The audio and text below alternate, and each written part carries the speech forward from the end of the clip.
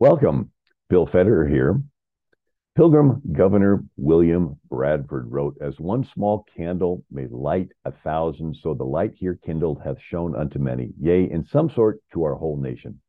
In this episode of How We Got Here, we're going to look at how one teenager changed the world, affected the founding of America, and even affected the first Speaker of the U.S. House of Representatives. The story of this one small candle lighting 1,000 occurred in the 1700s with a rich young ruler, Count Nicholas Ludwig von Zinzendorf.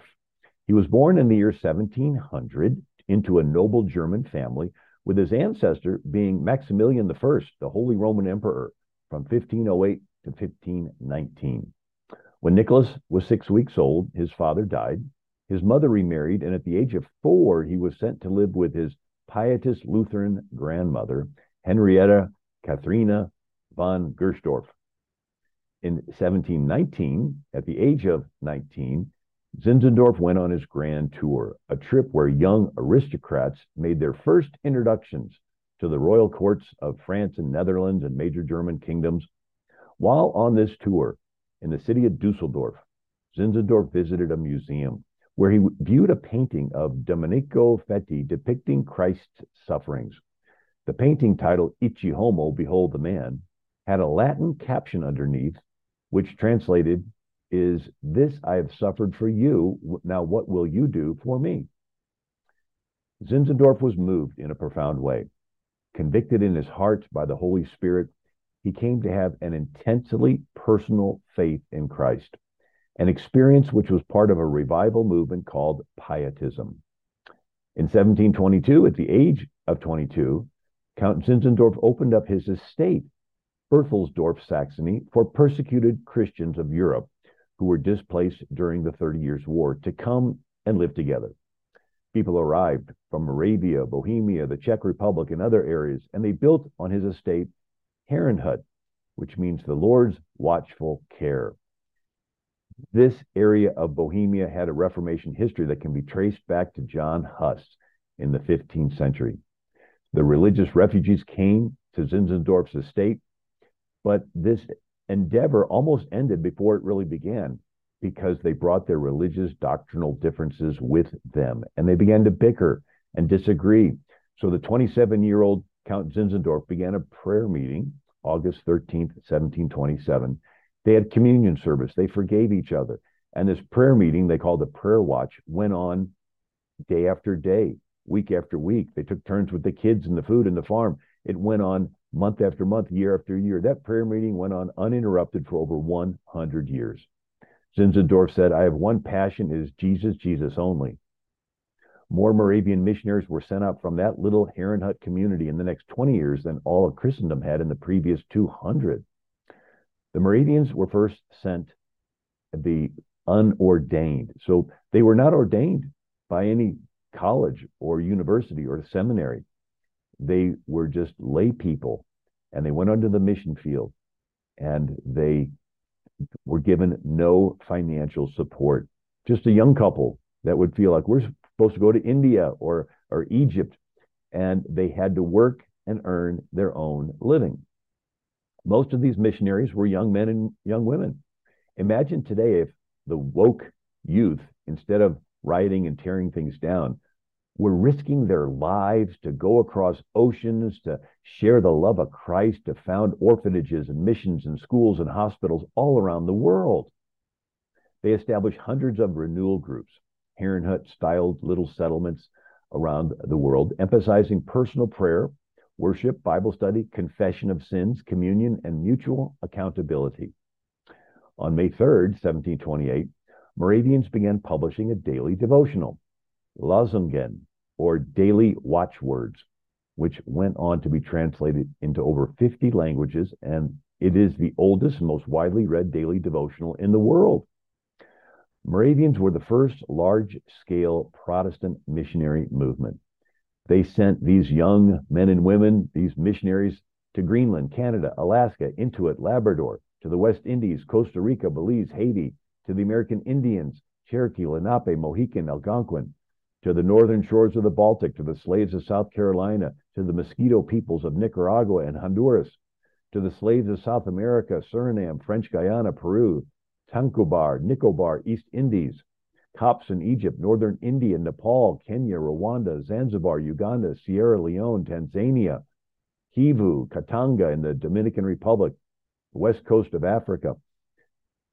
The very first Moravian missionary story is quite interesting. It began with Johann Leonard Dober. A Christian film documents this in First Fruits, Zinzendorf and the Moravians, produced in 1982. Dober was apprenticing to be a potter with clay, like his father, but at the age of 17, he visited this Heron Hut community and converted. On July 24th, 1731, Dober heard Zinzendorf's plea for someone to reach the slaves on the Caribbean sugar plantations, recounting the testimony of Anthony Ulrich, a former slave from the Danish island of St. Thomas, which became a part of the U.S. Virgin Islands in 1917.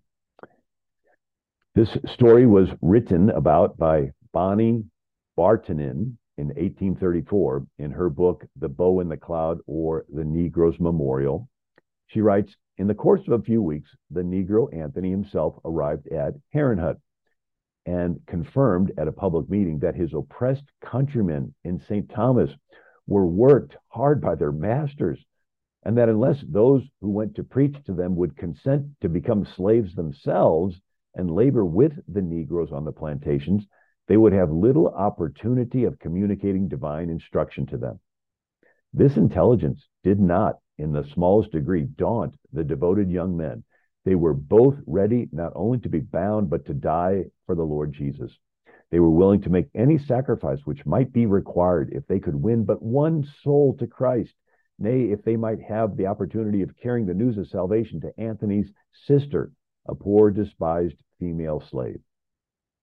After a prayer meeting, August 20th, 1732, Zinzendorf blessed Johann Leonard Dober and carpenter David Nishman, who began then to travel to the Danish capital of Copenhagen to get permission to go to St. Thomas. Not having financial support from a church or a missionary sending organization, the king's chamberlain, von Pletz, asked how they expected to live while evangelizing the slaves. Nishman replied, "We shall work as slaves among the slaves." Von Pletz says, "But that's impossible. It will not be allowed. No white man ever works as a slave." Nishman replied, "I am a carpenter and I will ply my trade. But what will the potter do? He will help me in my work." "If you go on like that," the dismayed chamberlain replied, "you will stand your ground the wide world over." They left Copenhagen October 8th, 1732, and in 2 months arrived at St. Thomas, where they lived humbly and ministered to the slaves. Over the next 50 years, more Moravians arrived and established churches on St. Thomas, St. Croix, St. John's, Jamaica, Antigua, Barbados, St. Kitts, baptizing over 13,000 converts. Nishman undertook no less than 50 sea voyages and was particularly successful evangelizing among slaves and Native Americans. In 1740, Nishman found a mission near Bethlehem, Pennsylvania. On a trip back to Germany, David Nishman was elected a Moravian bishop. In 1735, he sailed for Georgia on a ship carrying the passengers John and Charles Wesley. There was a terrible storm. The Wesleys were panicking, and then they went to where the Moravians were, and they saw them just singing praise songs to Jesus. John Wesley was struck how they had a personal experience with Jesus. While others panicked in fear, the Moravians sang praise songs. This made a profound impression on the Wesleys. Charles Wesley was sent to Georgia as the secretary to the founder, James Oglethorpe.